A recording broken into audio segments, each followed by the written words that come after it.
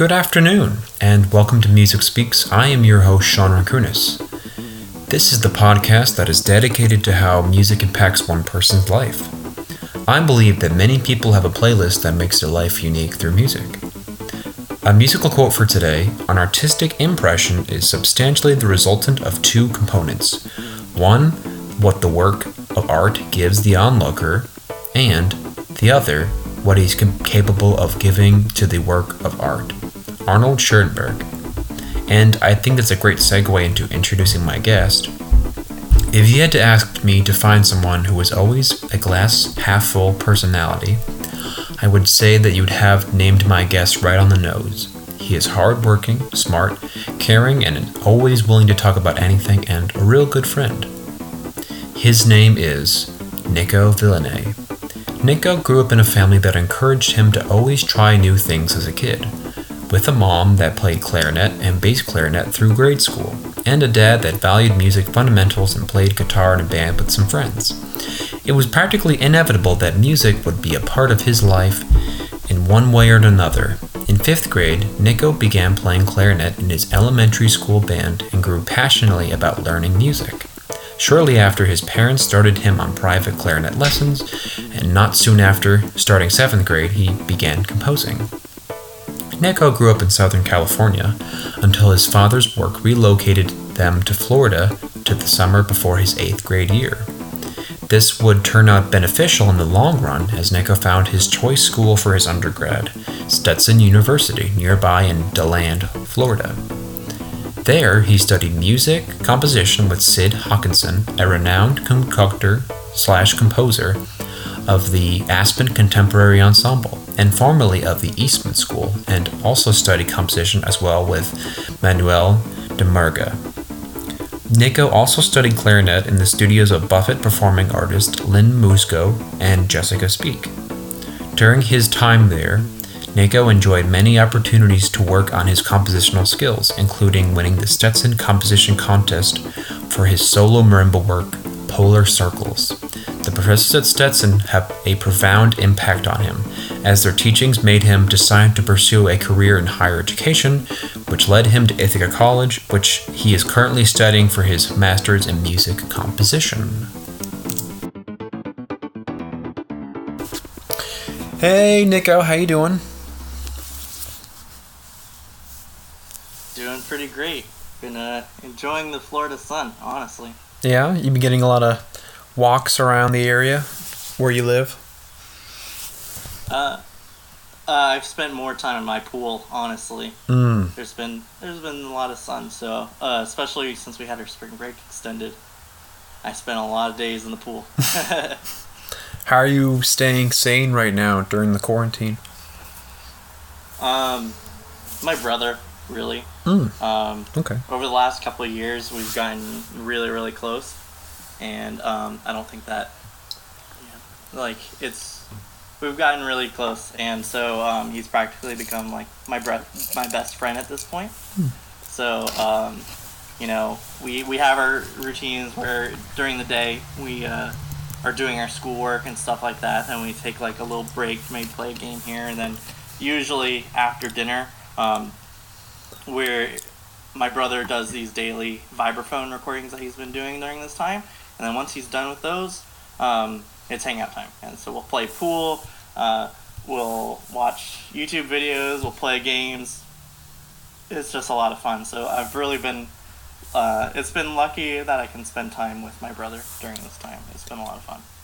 Earlier in your bio, you mentioned to me that you liked doing new things when you were young. Did this only relate to music? I don't know if it's so much as I like to do new things. I mean, I definitely have, but my parents would definitely encourage me to try new things. So like, for example, early on, like in 1st grade, my parents encouraged me to start in Cub Scouts as a Tiger Cub at the very beginning. And they're like, you don't need to, they never made me like stick with anything. They're just like, give it some time and then think about it, and then you can stick with it if you want to. So for example, with that, like I went all the way to my Eagle Scout. And that was because they kind of like just introduced me to the idea as Cub Scout. But then, like, for example, like karate, like I did karate for a few years, but my parents saw that I never really liked it too much, so they let me stop. And then, like, we did like a lot of sports through the local church, and I started off doing a lot of baseball, and then I fell in love with soccer, and then I kind of drifted away from baseball into soccer, and my parents were totally encouraging the whole way. So that's something that happened with music too. Was they encouraged me to try it out, and that was actually something that I wanted to get into in the first place. But they were always encouraging me all through my life to do things. What was the first sort of musical experience that you had, or musical memory? Ooh, gosh, first musical memory. I mean, it's hard to say because my parents, like, we had a piano in our house. So I would say one of the first two would either be my dad playing guitar or me fidgeting around on the family piano and being like, oh, Mom, look, I made a song. And it's just like me pounding on the piano. Right, yeah. I never really learned how to piano. In fact, we sold it shortly, probably by the time I was 5. But that would be probably one of my earliest musical memories. What about the first concert you've ever been to?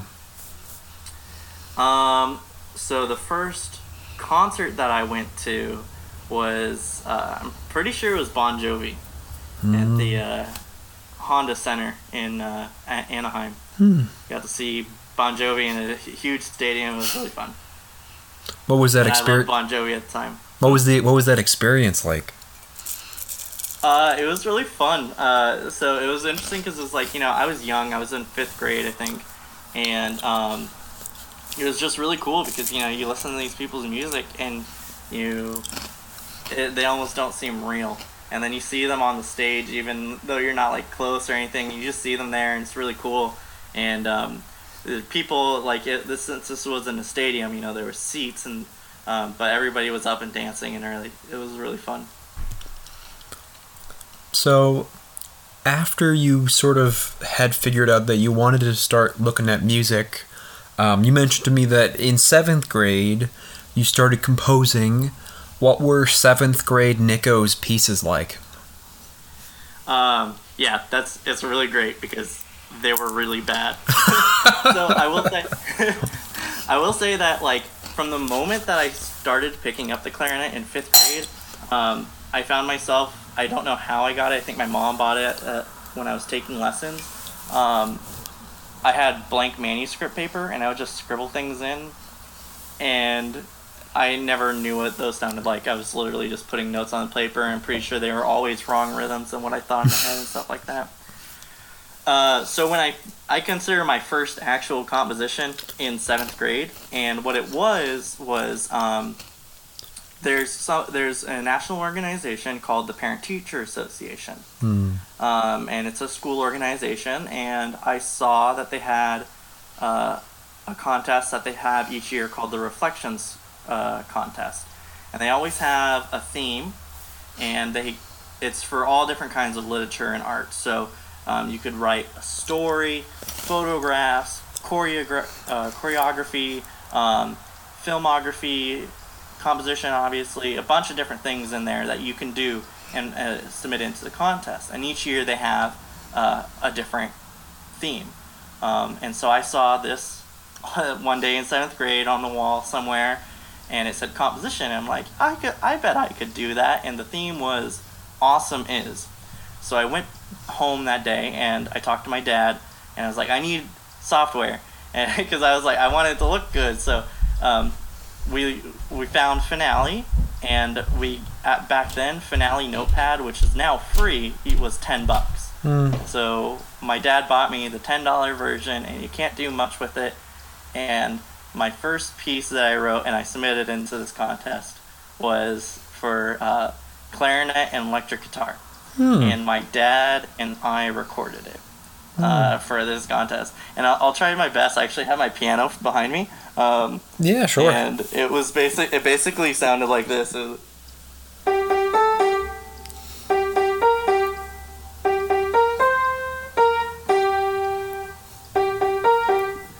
and you know, just simple like little notes, and after that, then I just continued doing it more and more, and I would submit into this contest every couple of years until really my junior year of high school. Sophomore year of high school, junior year of high school is when I really started to take it a lot more seriously, and my chops as a composer really started to take a little bit more shape.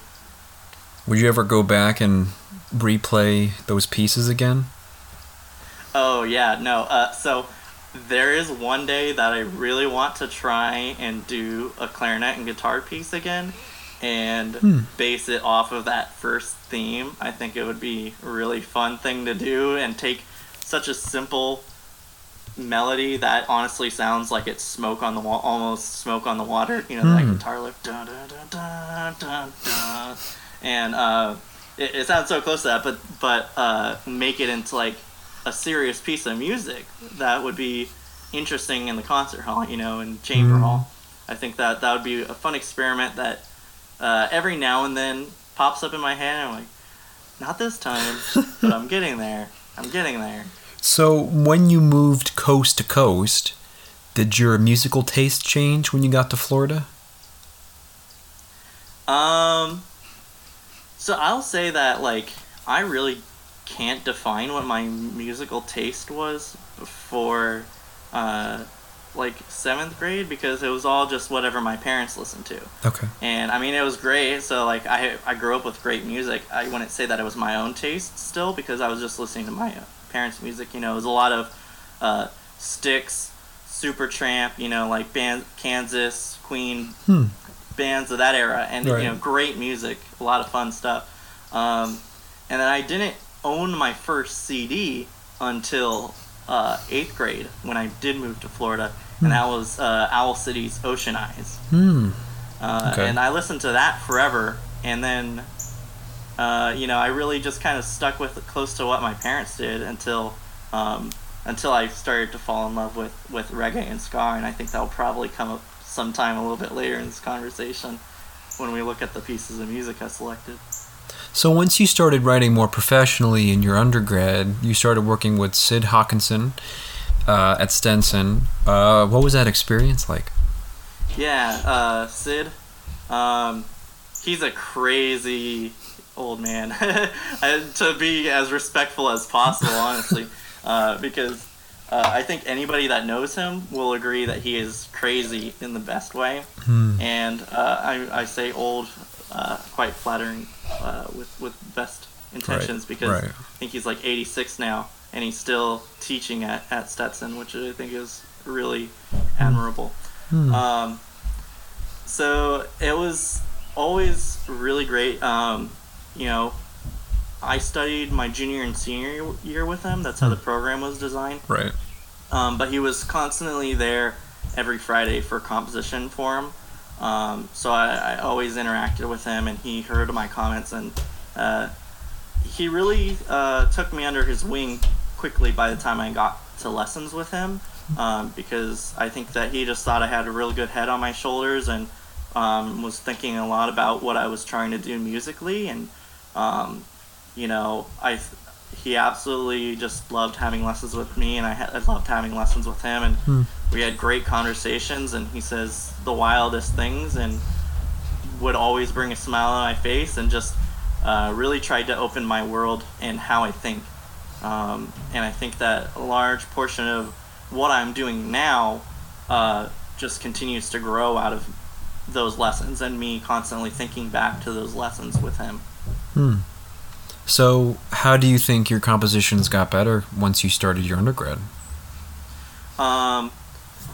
So the biggest thing that, if you were to look back at the compositions that, like, I would say, like, were, you know, serious works before college, was there was just way too much polyphony. And the balance was always off. So my junior year, I wrote a piece for band, and there's just so much happening at the same time. Okay. And maybe a college group might be able to pull it off, but for a high school group, the balance was just way off, and I just had way too much stuff going on in lower layers, and I just didn't quite understand that and how to give things space to breathe, and everything was just too condensed. I had probably like 20 minutes worth of material in a 5-minute piece. So what really started happening, especially in my later years at Stetson, was focus on minuscule stuff. I started to think more about what am I doing in 1 or 2 beats, and how can I extend that into 8 minutes of music. And what that started to happen is you started to hear a lot more cohesion in the works. Things just flowed much more naturally. Balance-wise, of course, then you start to be able to hear things much more clearly. And even if I didn't, like if I had like a multi-movement thing where there wasn't like the same idea, you know, kind of tying everything together, there was still good cohesion through each of the movements. And I think that is most well represented in my clarinet piece that I did my senior year called Tapestries. And that's 7 movements, and they're all 1 to 3 minutes long. And it just feels very cohesive, even though each one of them don't necessarily sound like each other. I've really tried to think of how to weave them together. And ultimately, I think it pays off well for that piece. And since you started writing your piece that you won the Stenson Composition Award for, Polar Circles, I think you wrote this for your brother, if I'm correct.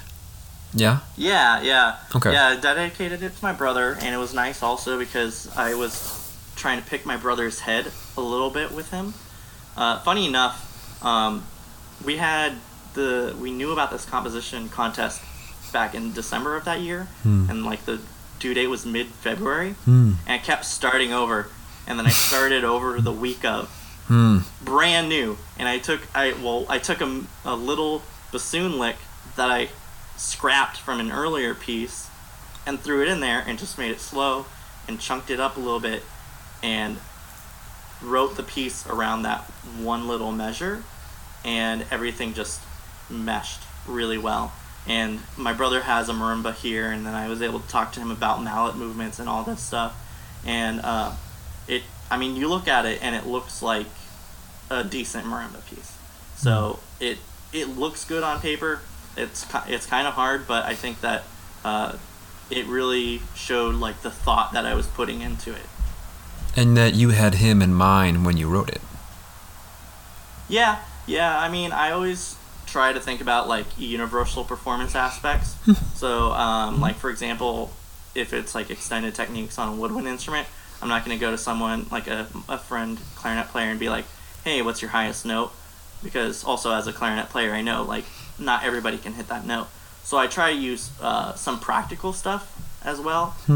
So I mean, I don't think I was writing too much with like, "Hey Brian, can you play this right now?" kind of thing. But it was something that I would like to have heard him play, you know, like, and he did actually eventually play it, and it was really cool. He played it on my senior recital. What was the inspiration behind the name of the piece? I usually think like very abstract colors and shapes when I try to come up with inspirations for pieces. Okay. You know, there are some people who write about, like, they think about current events or like seasons or locations or things like that are a little bit more concrete, you know, real world things. But I think like I try to think of more abstract things, like something like this painting that I have behind me. You know, it's just very abstract. I try to come up with something like that in my head and how I feel emotionally to those colors and shapes that I think in my head, and I try to come up with that. And then later on, when I'm trying to attach a title to the piece, I try to grab some words that I think relate those emotions. So I think kind of what I was thinking was a little bit like the Aurora Borealis type colors and shapes swirling, you know, like a white lower, like the snow and darkness of the sky, and then just the colors. Right. So, that wasn't exactly what I was thinking, but I didn't want to be like, oh yeah, Aurora Borealis. But to me, polar circles seems kind of like I'm alluding to that, because you usually see those more towards the poles, and they kind of are wavy. They're not circles, but to me that kind of throws that illusion. And I don't necessarily always want like the listener to be like, oh yeah, that's what they were listening to. I want them to imagine it for themselves. I think that the music can speak to a listener all by themselves. So I throw them a suggestion, and so for them the Polar Circles title can mean something completely different. But that's my suggestion. If somebody, whoever's listening, and then they go and listen to that, they might be, oh yeah, I can kind of see the Aurora Borealis in that. That's more my suggestion as the composer. For the listener. So once that you left Stetson and you went to Ithaca College, how did your composing mind change? Or maybe it didn't. I don't know. Yeah. So I've been working with Davis this year, and it's been really great working with him. Pretty much day one, like first lesson, he's like, all right, what do you want to do? And I was like, well, my songwriting sucks, and my string writing sucks, and I should probably work on both of those before I leave here. And day one, he's like, all right, you're going to do a string quartet with a voice, and you're going to do both at the same time. And it was a daunting, scary task, because I want to make good music, and these are things that are hard for me. And so I just really had to dig in and do a lot of research about what these instruments do, and I continue to think about like cohesion that I took from my undergrad professors, and working things all together. And so I think the biggest thing that I've been really focusing on is like how things are going to work together, the practicality of things. And it's hard to say from that piece, but then the payoff was for the next piece that I did was a solo violin piece for Felix. Felix from our program also. Felix Gamazio. And so it paid off, because that I wrote in a very short time, and I went from not knowing anything really about violin to writing a solo violin piece that was about 7 minutes long, and I think it worked quite effectively. And he really enjoyed it, and I think a lot of other people really enjoyed it, and on paper, again, it looks like a violin piece. And that's always a nice thing, to not have your music look like it can just be played on anything. Like, you have specific intentions in mind. And I think that's really one thing that's starting to happen is things look more for the instruments that I'm writing for than just kind of like notes on the staff. So the time that you had at Ithaca College briefly, did you have any experiences or moments that popped out at you that sort of made you change your mind about something? Or music at all? When you went to Ithaca College?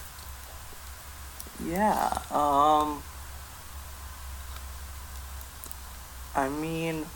I think the biggest thing for me has just been able to be around the musicians of the caliber that's at Ithaca. Stetson has a very good program, and we do have great players. I think that the quality of the players overall are a little bit higher at Ithaca, especially with just like the general music ed program. And it's made me want to push myself more on like what I'm putting on the paper. Right. And let me ask you this last question. How would you like to introduce your musical tastes for your playlist? Well, I'll say, like, first of all, according to Spotify, I listen to tens of thousands of minutes of music a year. And just on Spotify, I think, like, around 60,000 minutes, which is, like, over a month straight of music. And for me to just pick 5 pieces of music alone is really hard. And then that's not even counting stuff that's like on YouTube and concerts that I go to and CDs and all that stuff. So this is a really hard task. But I think that at least the 5 pieces that I've picked will give at least an interesting snapshot of my musical life and tastes. Right. So yeah. Okay. Cool. We're going to take a little break. If Nicko can stick around, we're going to check out his playlist and stick with us.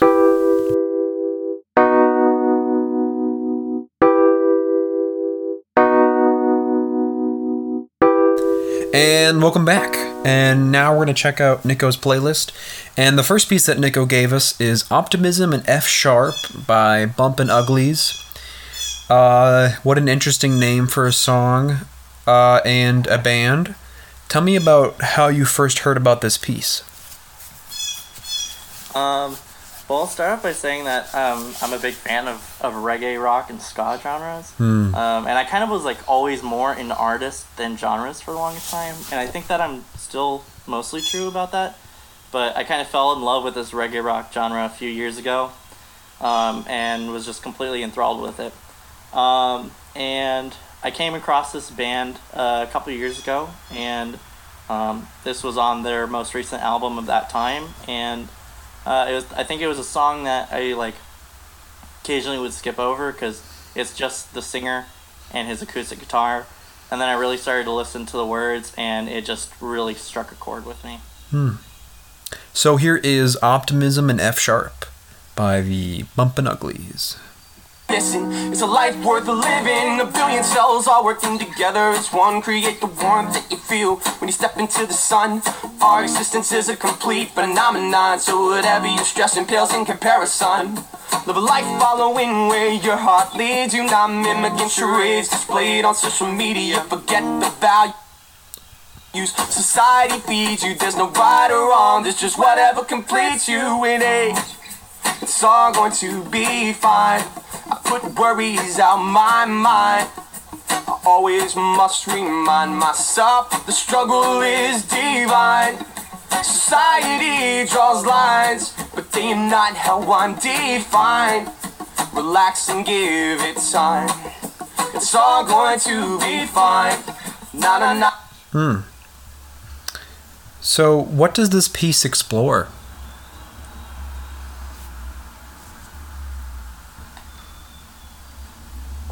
Sorry, it was kind of clipping on me. What was it that you're saying? No, yeah. So, what sort of elements does this piece explore? So yeah, I'll just say that the part that I made you start off with, he sings, "A billion cells all working together as one, create the warmth that you feel when you step into the sun. Our existence is a complete phenomenon, so whatever you're stressing pales in comparison."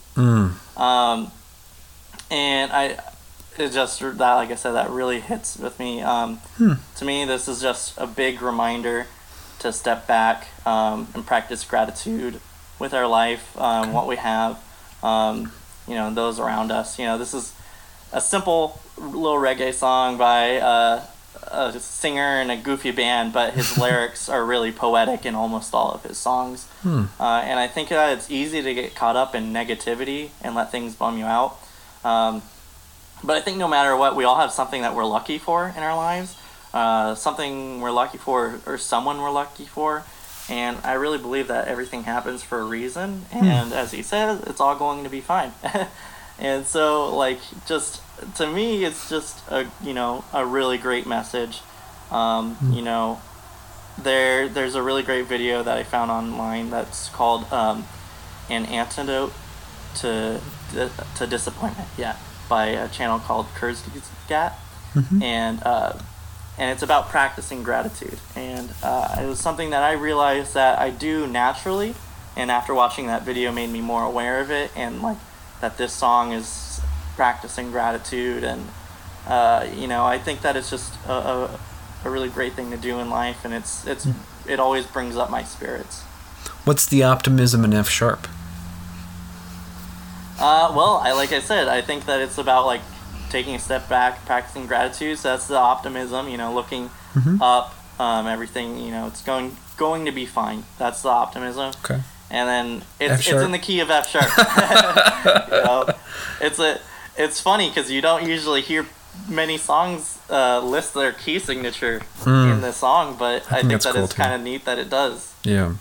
And I'm really happy that you brought a bunch of these pieces that I don't know, because that's another reason why I started the podcast, was that I'm so happy to learn about new kinds of music. And the next piece that you're going to let us listen to is Port Blues Seagulls. Again, another strange name followed by another strange animal. Tell me about the name of the band. What is Port Blue? So, Port Blue is actually a moniker for an artist. Okay. And actually, most people would know his more famous moniker, and I mentioned it earlier, of Owl City. The behind the radio hits of Fireflies and Good Time. Okay. But before he became famous as Owl City, the artist's actual name is Adam Young. He lives in Minnesota. And he just started making songs under different names and different styles. So he'd do acoustic stuff, he would do metal stuff, he'd do orchestral stuff, and he put these out on MySpace back in like 2005, 2007, under different names. And so this one was his ambient experimental project called Port Blue. So I found it after becoming an Owl City fan after Fireflies came out. And so I came across this song and his ambient stuff and really liked all of it. And so this I think is one of my favorite songs under that artist name, that moniker. Okay, here is Seagulls by Port Blue.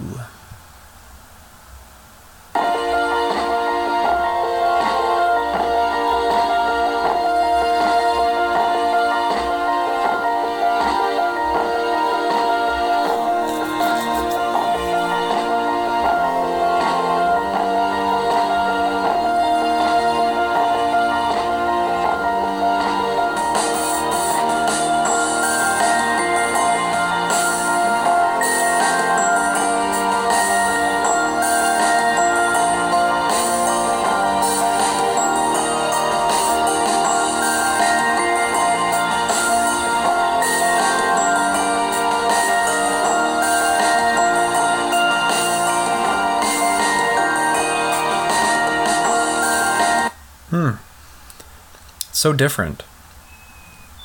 So let me know what sort of connection did you have to the artist again?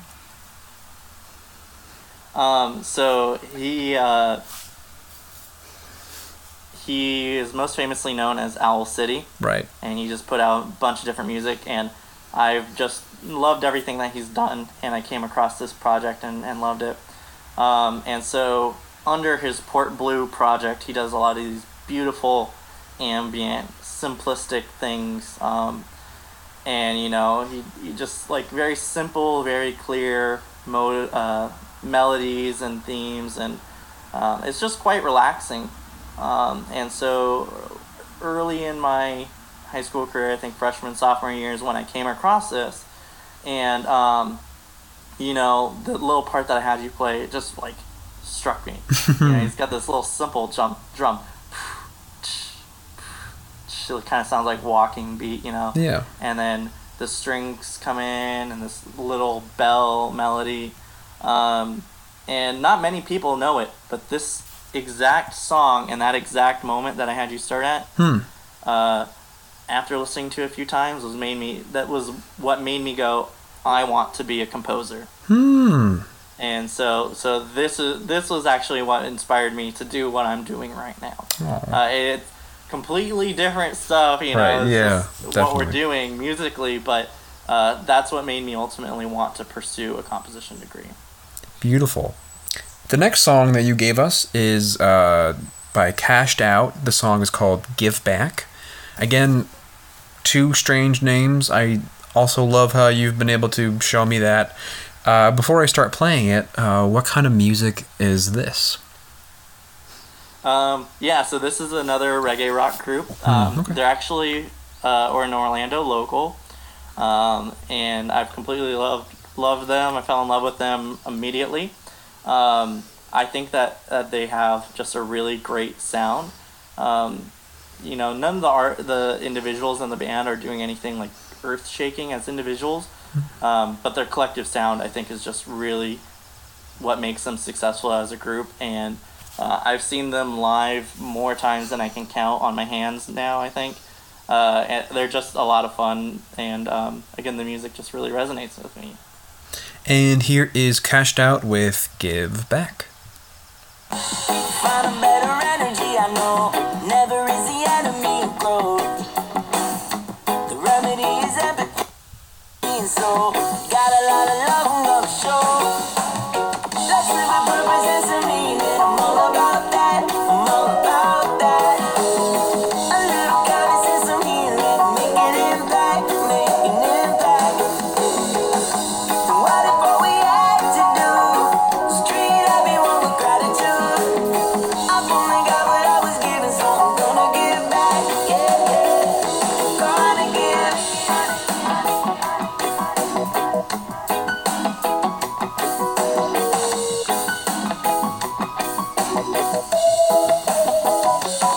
There were times.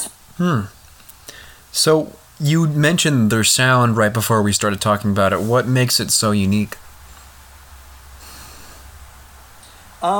I like I said, I don't think that it's necessarily unique. Okay. It's just like they are, as a collective, really good at blending their sounds together and just making like a really strong piece of music. I think part of it is they have a good selection of like what they're gonna use with the synthesizer is a big help with it. And like their drummer is pretty tasteful with his licks and stuff like that. Okay. So yeah, that's kind of like with their sound. I think the big thing with this song, why I picked it again, has to do with a little bit of optimism and joy and kindness to the world. And the chorus, it starts out with let's live with some purpose and some healing. I'm all about that. A little kindness and healing, giving it back, right? And it resonates with who I am as a person and how I treat other people and how I want to be treated and how I want the world to be. It's really kind of similar to the Bumpin' Ugly song that I selected earlier. But I just want to share joy with everyone. In a perfect world, I want people to be generally happy and positive. You can't always be, because you got to take the up with the downs, and the good with the bad. But anger and sadness are just exhausting emotions, so I try to make my impact on those around me and those that I interact with day to day, just out and about, by trying to be as positive or giving out a positive energy, smiling at people, things like that, and the little things. Which is always what people should be doing, I think, but we'll have that. I agree completely. I want, in a perfect world, I would think that most people would want to lift up others. And I think generally, I believe in the general good of people, and I think that most people would say that they believe the same. I think that how you do that is can be hard to achieve. So I think that by generally passing it forward and trying to lift people up is a good place to start. I'm one person, can only do so much, but right. I try to do that for the people around me and even the strangers that I interact with. Right. Well said. And the next song you gave us is by Alfred Schnittke. Hope I said that right. Schnittke, yeah. And it's and it is the piano quintet movement number 5. And I can celebrate because this is the first composer that I actually know on your list. No, but I mean, to be honest, it's perfect that you gave me a list, but I don't know anything about, because I feel like you put together such a different sort of list here. For those who don't know him, do you want to sort of describe his writing in a few words? I'll let you kind of start, and then you can go ahead and start, and I'll kind of fill in kind of what about this piece, I guess. Sure. I think what I know about Schnittke is that he writes in a neo-Baroque sort of kind of way. That he sort of takes certain isms in certain music, and then he'll combine earlier or later techniques sort of combined at the same time. So he has a little bit of new added to his old music, which I think is kind of cool. Would you disagree with that, or would you agree with that? Yeah, I would say I'm not sure I'm not sure how many people would say probably like exactly Baroque, neo-Baroque, but he definitely, I think his most notable piece is, his Concerto Grosso. Right. Which is a heavy allusion to Baroque music. So that definitely is accurate in saying that then. But yeah, I wanted to include Schnittke in here because, as a composer, I'd be doing a disservice to your listeners if and who I am if I didn't include some quote serious music, right? Right. And he has a lot of great works. I like this one a lot. Mm-hmm. It's really interesting because he has a string quartet with a piano, and the strings are using microtones often against the traditionally tuned piano, which of course cannot have microtones. So you get a lot of clashing dissonances. Right. Could you explain what a microtone is to a non-musician who's listening? Yeah. So generally, you have whole steps and half steps, and if you were to look at a piano, those would be like the main pitches that you can have. But with how things are tuned and the spacing in between them, you can actually have notes that are in between the notes on a piano. And those are what we basically call microtones. Right. And you can have varying degrees of microtone. So, you can have in between half steps or quarter steps, and then you can even go further than that. I think that he generally sticks with like dividing it up into kind of like thirds in between half notes, or half steps, sorry. Okay. So yeah. And here is Alfred Schnittke's Piano Quintet Movement Number 5.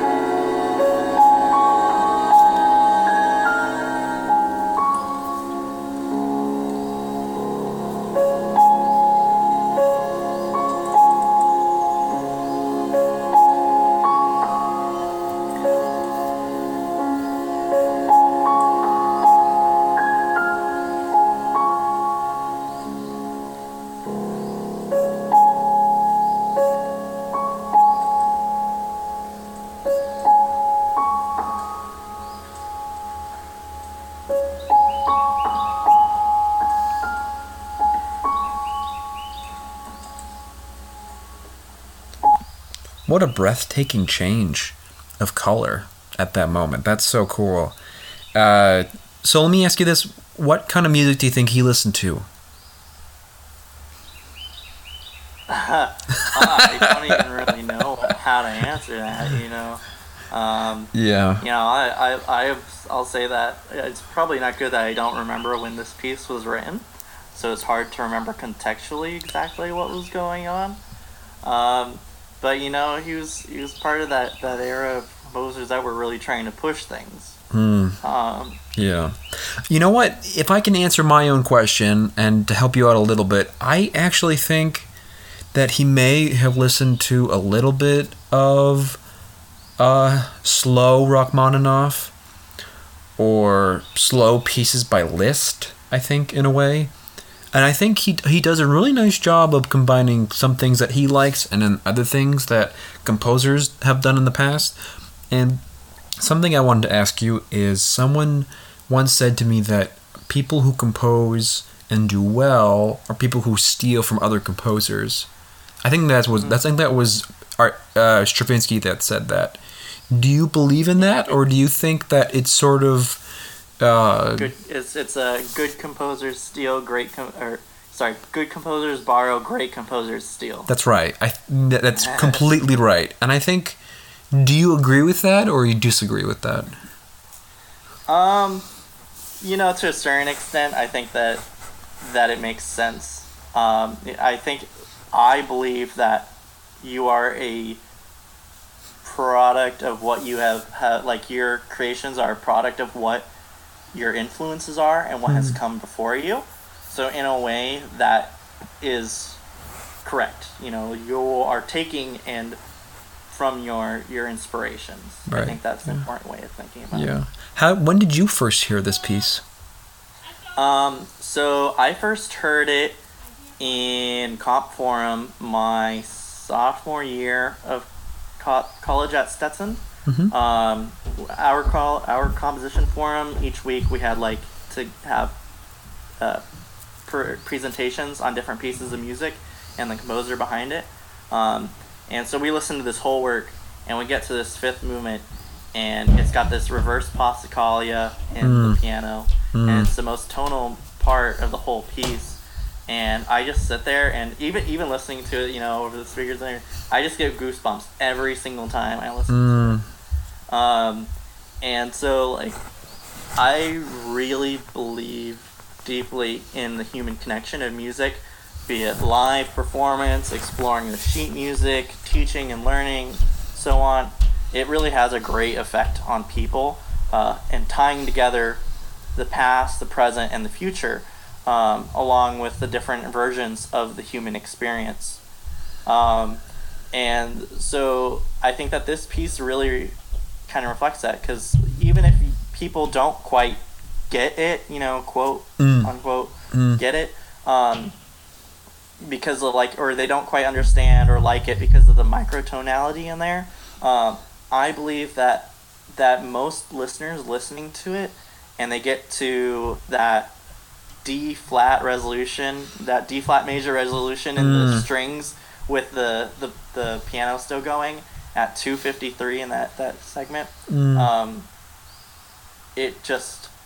I think that everybody can just feel that connection and presence in them, and it really just is a really human experience once you get to that resolution. It's just a breath, it's just and it's a great feeling every single time. So this next piece, I'm talking about it, I'm not even listening to it, just thinking about it, I get goosebumps. I just love it so much. Right. I don't mean to be jumping ahead, but at the same time, I feel like I knew that this was coming. I feel like I knew that you were going to add a Real Big Fish song, because I know you are a very big fan of theirs. It's to introduce them about What Are Friends For by Real Big Fish. What's so unique and what's so different about their music that you sort of connect to? So I remember listening to their big album Turn the Radio Off when I was a kid in the car, and we would listen to some of them, and occasionally it would be put back in the CD player, while I was growing up. And it really wasn't until my sophomore year of college that I really got into their music. And I know that, as a ska band from the 90s, a lot of people poke fun at ska, but they really don't I don't think that most people really understand just how pervasive ska is in a lot of things. I'm pretty sure that a lot of people can turn on different TV shows and they'll probably hear a riff that's actually comes origins from ska and stuff like that. And I just think that their music is generally a lot of fun. They have a lot of self-deprecating lyrics or mean songs, and they're not really mean songs, because knowing the artist, they're making fun of being mean, actually, which I just think is really funny. I'm not mean, but to joke about being mean, I think is pretty funny. So I just think that they're fun, and I figured might as well put it on a Real Big Fish song, because one, I figured that you would expect it, and it was what got me into a lot of what I listen to now. So I think that it was fun, and I picked a song that I don't think that a lot of people who listen to Real Big Fish actually listen to a lot. Okay. But I think that this is one of my favorite songs by them, if not probably the favorite song. Okay, and here is What Are Friends For by Real Big Fish.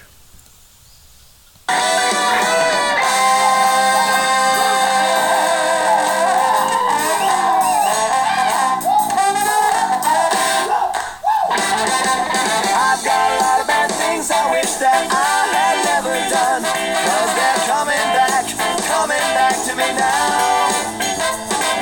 But don't think I feel guilty or that I'd apologize, 'cause I got my way, and that means I was right.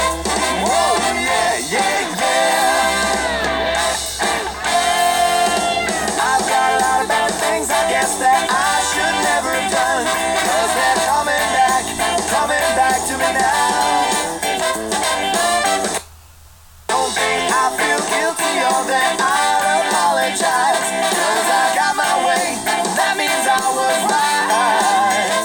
Whoa, yeah, yeah. I'm not your friend, you don't know me, and I don't care about you.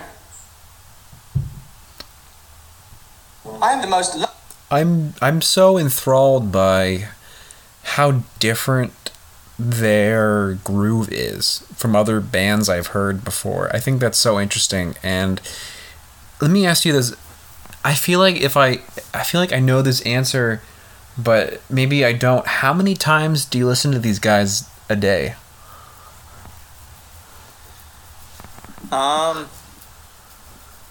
I probably listen to them a lot. I usually probably will say I probably won't say every day. No, which is fine. Yeah, pretty close to every day.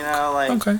There was a time period where I think I was probably listening to them every day. I think my artist selection has definitely diversified a lot more in the last 2 years since I really fall in love with them.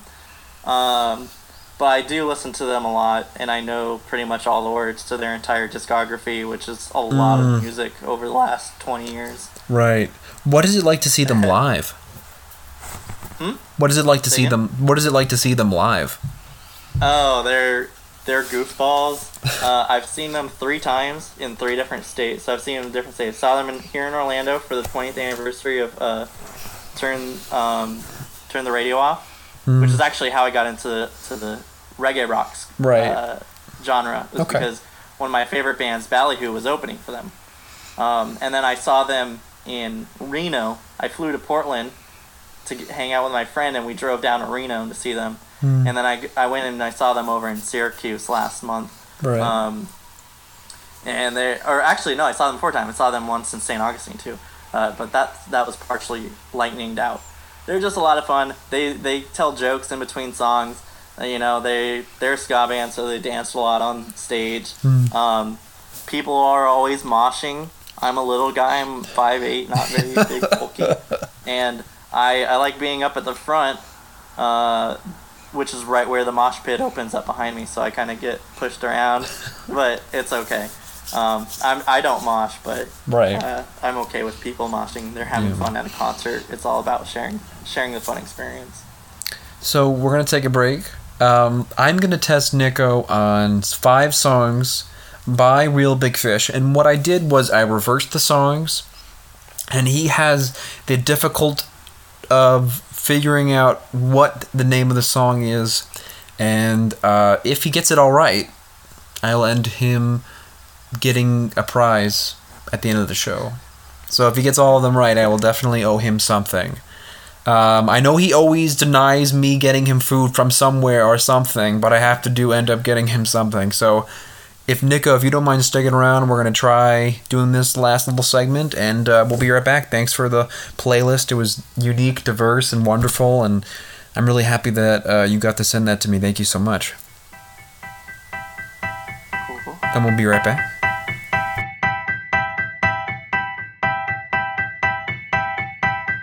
Yeah. And we're back with my friend Nicko.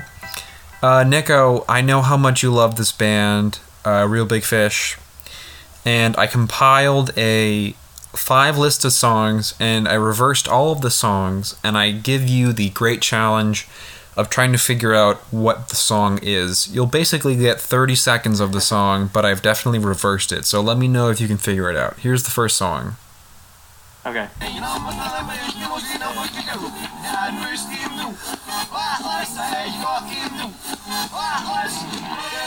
This one's a big hit. Sell Out. Oh, we Sell Out. That's right. Oh, Yeah. so good. Okay, perfect. Here is the second song. Let me know if you can hear this one.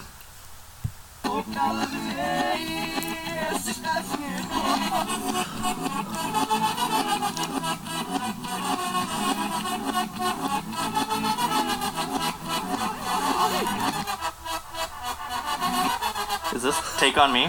That is Take On Take On Me. That's right. That's great. Okay, 2 right so That far. was really good. I was like, wait a minute, this sounds really weird. And then I heard the horns, and I was like, okay, it's definitely Take On Me. I feel like this is so much fun. I love doing this kind of stuff. Here is This is great. Here- This is really funny. yeah. Here is number 3. Let's see if you can hear this one.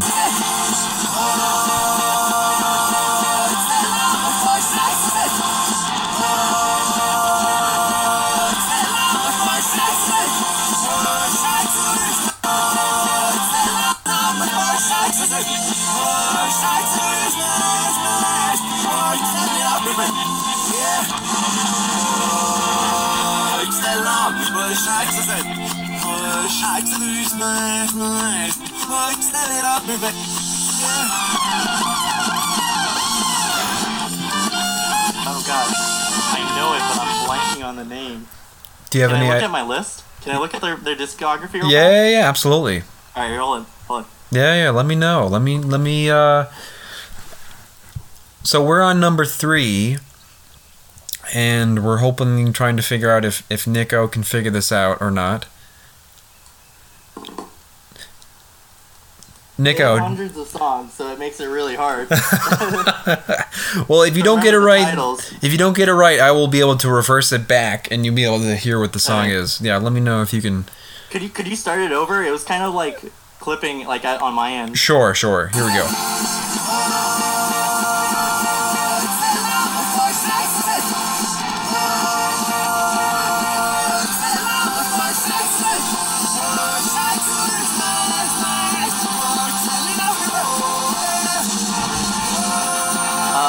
It's Ska Show. That's right. That is Ska Show. That's great. So 3 in a row so far. You need 5 to win. Here is number 4. Here we go.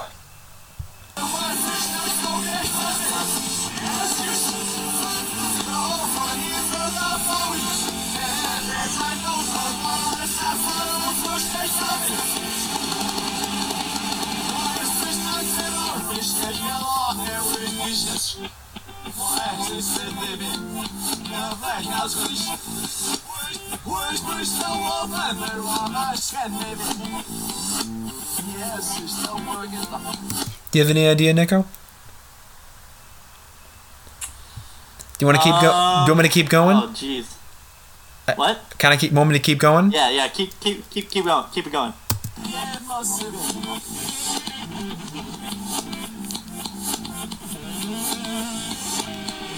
Oh, it's Beer. That's right. That's Beer. Great, man. All right. And here is the hardest one of all, number 5. Let's see if Nicko can get this last one. Here we go.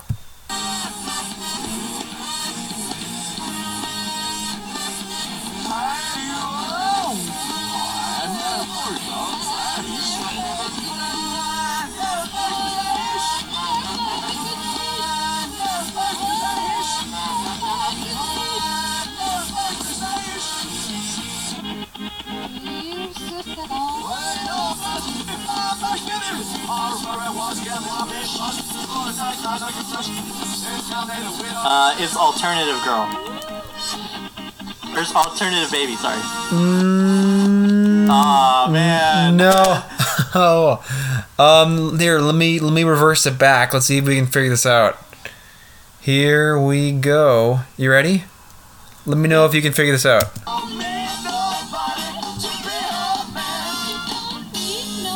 She wants a girlfriend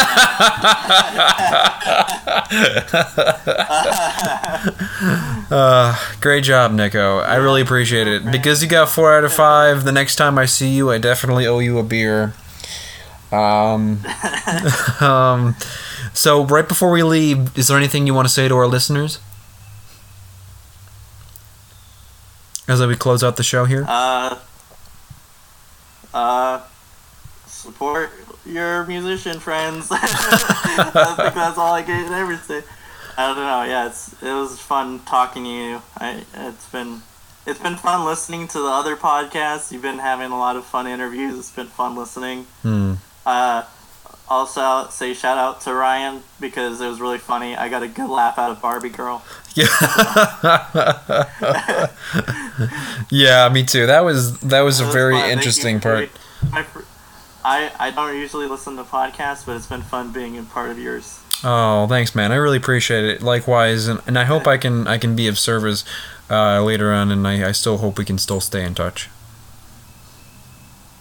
So I really appreciate your time. Yeah. And I'll see you next time. Thanks again, Nicko. Thank you. Thanks, Nicko. And you've been listening to Music Speaks, a podcast for lovers of music everywhere. Also this week, I'll have the chance to interview Rob Kinsler on my show, my best friend from high school, and I'm going to talk to him about his experiences growing up in Trumbull and his life and his job. And that's it for me. I'm Sean Kunis, and keep listening to what you love.